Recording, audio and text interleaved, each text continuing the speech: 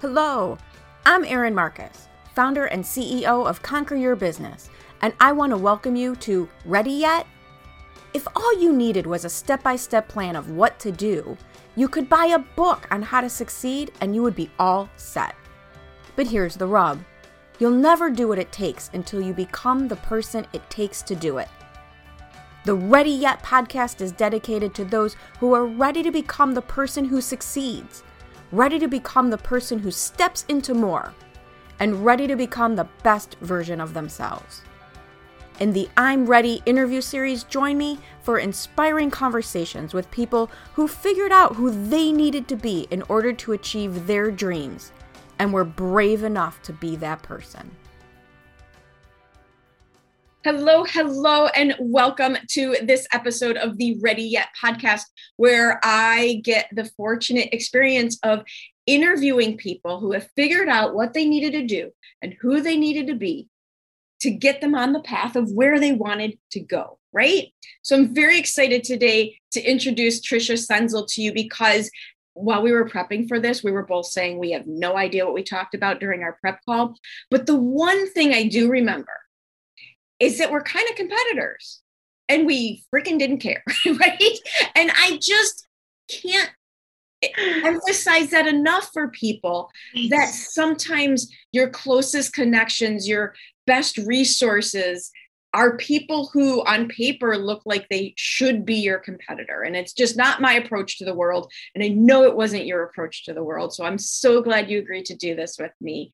And why don't you give some folks a more official introduction to who you are and what it is that you do? Wonderful. Thank you, Erin. It's so good to be here. I'm so excited for this conversation. And you're right, we are sort of competitors, and yet not at all, because we're completely different. And I just love the theme of your podcast, because one of my favorite expressions is the universe responds to who we're being. And so that's what this is all about. So, Absolutely. Yeah. So a little bit about my background. I worked in various corporate jobs. I started a career as a CPA in public accounting, and have had lots of corporate jobs in finance and banking, in law firm management, all of the sort of traditional business path. And then 3 years ago, I launched my business, and my focus right now is working on helping women with leadership skills and mental fitness to create the plan to get out of overwhelm, overwork, and overfunctioning. Awesome. So as it all comes rushing back to me, yes, we have that similar path of being in those predominantly male-dominated, even if it's not all guys, it's the old version of business. Yes. And when women come out of that into their own business, it's like this good and bad. Like, you bring the action, the taking action with you, but then there's all these other things that you don't know how to be when you're on your own. Right. I love the way you said, even if they've been traditionally male dominated, it's more still, it's the old model of the way we've been doing things, and emerging from that has been challenging, exciting, creative, terrifying, all of the above. So with that in mind, why did you leave? And I had that same kind of thing where you had reached great success. You had these great successes. So why did you leave the safety net of that to go out on your own? Yeah. Oh, this is such an interesting part of my story. So I had been managing a law firm for about 6-7 years, was a job I was very happy with, and the firm disbanded. Mm-hmm. So that was sort of one of those, I was pushed, and I took some time. I did a little traveling. I went to Italy. I did an offshore sailing passage for 3 weeks. Yeah, which is another big part of life for me. And I had gotten another more traditional corporate job to sort of rebound from that transition. And what was interesting, it was a job in an industry that I had tried to get a job in 10 years prior and had been unsuccessful. So I thought, wow, talk about making lemonade out of lemons. And right, here I am. I got the dream job. Exactly. And I was in it for about 7 months, and I could just feel that I was shrinking a little more every day, and hadn't realized how much in that 10 years since I first applied for that job, hadn't realized how much more I had expanded and grown and just become so much more. And the job was stifling to me. It was a great work environment as corporate jobs go. The work was good. The people were good. I just wasn't a fit for it. And so I left there without a net and said, got to figure something out. So you literally just said, yeah, this isn't the right thing. That's a really big step, because we are of a certain age, right? Where we were really, really taught, you don't leave a job without another, job. You don't let go of a branch without your hand on another branch. Yes. We were so taught that. Yeah. And as a parent, I've heard myself say that to my own child. Bad advice. I mean, it's not terrible advice.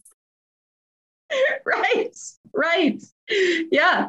And yet it was a point where that advice had to be subordinated to, no, I'm that miserable that this needs to be reconfigured. Well, and as you were talking about it, because, messaging is one of my things, you totally have to write, if you haven't already, when your dream job is killing you, right? I mean, you have to write that story, when your dream job is killing you. Yes. Yeah. And I love what you said, that it wasn't the people, it wasn't the work. You're not making anybody else bad or wrong. Right. Somewhere deep inside you, I call it, quite honestly, I think it's another version, especially for women, of a biological clock. Oh, I love that. Right? We get to this certain point in our lives where I have to make an impact that's beyond the confinement of what I was told. Yes. Wow. that's really powerful to me. I hadn't thought of it that way. And here you go. Yes. There you go. Yeah. So how did it go for you? You jumped off the cliff without a net. I'm thrilled and terrified for you at the same time. How did it go? It has been a crooked path, but I'm coming up on 3 years and have had some of the most amazing clients. And when you have those moments with clients where you can see that you've made a difference, you can feel that you've made a difference, that's the point where you're just like, this was so the right choice. Yeah. And I just need to keep doing more of this, and it will come together more and more. I mean, it has come together, and there's still more ahead. So what do you think is one of the bigger obstacles that you've had to overcome? The biggest obstacle is my own thinking, which is actually a lot of the work I do with clients. We need to take command of our own thinking process, and that mental fitness is critical, and it's ways in which we can be our biggest advocate and be our biggest obstacle. Is so true. It was never taught to us. It just wasn't. Right. School, I mean, if you really look at the history of how the public education system came about in this world, it was to just create better workers. Right. It wasn't to create fulfillment and positive thinking. Right. Right. And yet there's so much more to the human mind. I can remember reading as a teenager, reading professional, personal self-development books. I always remember reading Wayne Dyer in high school. I still have the book. You're ahead of me. I didn't get into that stuff until maybe in my mid-30s. So you were way ahead of me. Yeah. Yeah. I was early into that kind of, and one of the things I remember that stuck in my awareness was that we don't use the full capacity of our mental thinking. And decades later, it's finally really sinking in what that actually meant. Right, exactly. So what did the people around you think? I mean, you had, and I say this because I have the same, you had decades of high level of success. Yes. In a very traditional, specific way that you, I'm sure to the people around you, abandoned with, dismissive abandonment of what other people are often impressed by. And people think you're nuts. Yes. I got the full range of reaction. Some that thought I was nuts. Because if you fit well into that model of the world of the more linear traditional path, then sure, it did look kind of nuts. And then there were other reactions, a little envy at my bravery and courage. Yes, and sort of everything in between. So the full range of reactions. And I think navigating that while having to also create your own entrepreneurial successful mindset is not easy. No. It takes diligent tending. You look like there's something more there. And one of the things I like to do with the people I talk to, because I understand as business owners, and I absolutely recommend to my clients, show up as the person your ideal client expects to be able to solve the problem you solve. So there is a marketing and confidence and leadership aspect to being a business owner that you can't ignore, because then your clients won't end up being your clients. But at the same time, and I especially think for women who were extremely successful in corporate careers, there is this embarrassment that once they become an entrepreneur, they're not doing as well as they think they should be doing, as fast as they think they should be. And so they don't want anyone to really know that. And I love talking about what we've all had to overcome. It's been long enough. The emotion isn't attached. I can now fondly look at 2018 and call it Erin's year of failure. But if you had to share something that you had to overcome that you kind of didn't want people to know at the time? Oh, sure. Failure or feedback at a intense level. Right. Feedback that I didn't really want. Oh, been there. Right. And I would say one of the big things is wrong fit clients. And there's one of my mentors. Yeah. One of my mentors always says there's nothing more expensive than a wrong fit client. That's a really good point. And especially when you're starting out and you just want a client, let alone 2 or 3 of them. Yes. And that's so funny. I'm doing this big sales intensive, and one of the things we posted yesterday was insecurity and desperation will kill your sales. Yes, absolutely. Exactly what you're talking about, that wrong fit client. Right. So how did you learn to prevent that before the fact instead of after the fact? In a lot of ways, it was by doing the failure and the feedback loop, because that's how you figure out what a wrong fit client is. A couple months of misery and you kind of stop making that. Exactly. And I would say the other thing would be, though, is sometimes slowing down. Ooh.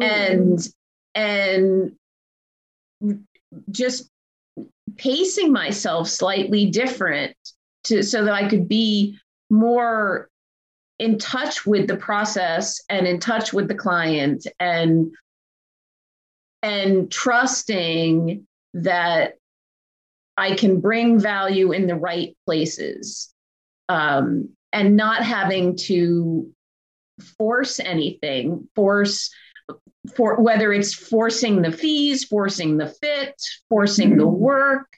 So a lot of times the slowing it down was the best strategy. Nice. Counterintuitive to our bigger, faster, stronger cultural message. I hope you're enjoying this episode of the Ready Yet podcast. I know I really enjoy having conversations about who you need to be in order to reach new heights. As founder and CEO of Conquer Your Business, I work with my clients at the intersection where what they need to do to succeed meets who they need to be to do it. If you would like to have a conversation about your business, please reach out to me at erin@conqueryourbusiness.com. Something that you're the most proud of, like, holy crap, I can't believe I did that type of thing. A couple of recent clients that I've been working with have met some really long-standing goals that they were just sort of stuck with and stuck on. Hadn't been making progress. And so when you see and experience that breakthrough and the empowerment in their own capabilities, it's amazing, right? It's amazing. Yeah. No, I hear you. Yeah. It's my favorite thing. Also, people ask me what's my favorite part. And when I can see the light bulb go on for somebody else. Yes. And watch them start to actually believe what I already know is possible for them. Yes. It's amazing. And I think most of us go into business and this type of business with that drive in mind. And we quit before we get there, right? You watch people quit and change gears, think it's not going to work. So what do you do in those moments to keep you, I don't know, use your sailboat term, staying the course? I love my sailing metaphors. Yes, I do. All my metaphors are dog training and animal rescue, or like in the gym. So the sailing metaphor is probably my biggest sailing lesson. My brother sails or did for a long time. And I believe the thing he said to me most are ropes are for cowboys. Stop calling it a rope. I love that. I hadn't heard that one. Oh, Kevin, throw me the rope. Ropes are for cowboys. These are lines. Got it. So what do you do in those moments to stay your course? So, the idea, to use the sailing metaphor, or a water metaphor anyways, a rising tide lifts all boats. So when I'm not in one of my good energy places, who are people that I can reach out to, that can help me remember the ways in which I've been helpful to others, that can help me see things in a different perspective, help me shift my mental focus. It's kind of the opposite of the failure feedback person. Sometimes you just need the cheerleader person. Right. Sometimes you do just need the cheerleader, right? To hold up the mirror and say, well, look at all the things that you have done. And in the moment, everything is good, and it will continue to even get better. Absolutely. Yeah. What are you most excited for in the future? I'm most excited for doing more of the same because since I'm at the 3-year mark, I've really refined a lot and have much more clarity of focus than I did out of the gates. Feels good, doesn't it? It does. It feels really good. And when you've got that clarity and that more clear focus, the progress can be more rapid. Yes. And it's I tell a lot of my clients, it is less to do with time and more to do with just certain levels, whether it's financial or other benchmarks. The second one is half as hard as the first one. The third one is half as hard as the second one. And you really can start to feel that momentum. Yes. And get excited. Yeah. And it's paradoxical in a way where you think if I'm only focused on a certain number of things or a certain type of client work or certain solutions, I think we tend to think that we are limiting ourselves when in fact what we're doing is focusing.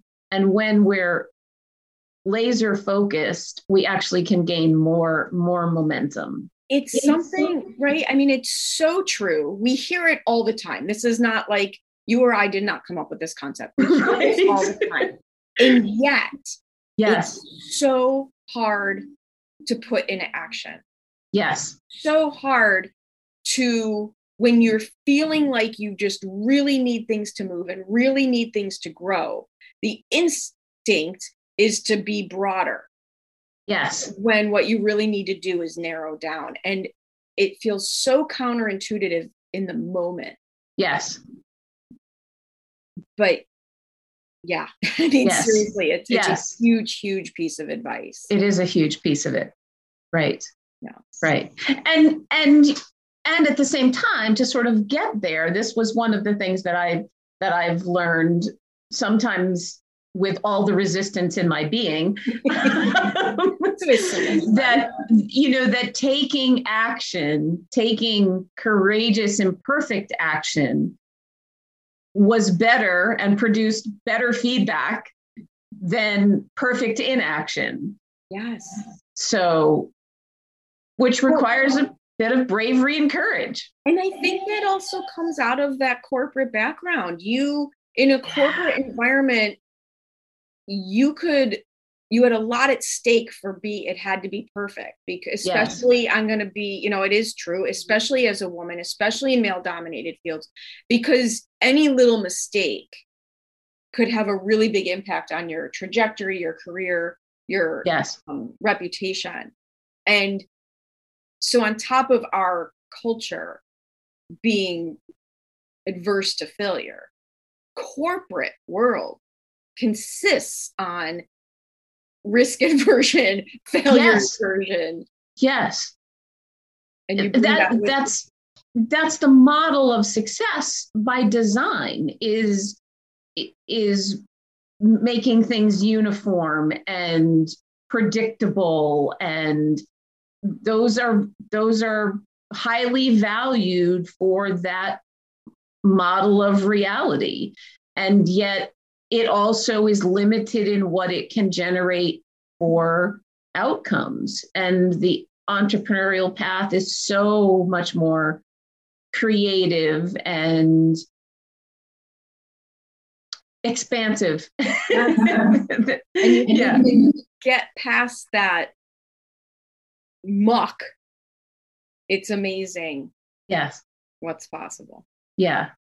Yeah. So if people want to continue this conversation with you and learn more about what you can teach them about that mental fitness, about leadership, about all the amazing things you help your clients with, what is the best way for them to get a hold of you? So the easiest, simplest way is to go to my website, which is my name. It's TriciaSenzel.com. And my name, Tricia, is spelled Tricia, which is a sort of a different spelling. And so TriciaSenzel.com, and Senzel is Senzel. My phone number is there. There's a button to reach out to connect with me. You can email me. You can also connect to my LinkedIn at that point. In other words, you're not hiding. I am not hiding. No. Awesome. Yeah. Well, seriously, thank you so much for sharing your story. I love just that insight in how you keep going and how you leave corporate and how you leave what other people think is right so that you can do what you know is right. Thank you. Yeah. Thank you. All right. What a fun conversation. Thanks for having me, Erin. Thank you so much for joining me on the Ready Yet podcast. I get so motivated by the amazing accomplishments of the remarkable people I meet, and I'm excited to be able to share some of their stories with you. You can find more episodes of Ready Yet at your favorite source for podcasts or at conqueryourbusiness.com. And if you've already decided that you are ready to become the person you need to be to achieve your big goals, feel free to reach out to find out how I can support you in your efforts. Or check out the Work with Erin page on the Conquer Your Business website. I also invite you to share this podcast with anyone you know who loves to learn and be inspired. And if you're so inclined, I'd be absolutely grateful for any reviews you'd like to share as well. Thanks again for joining me. This has been Erin Marcus, hopefully inspiring and helping you to go conquer your big dreams.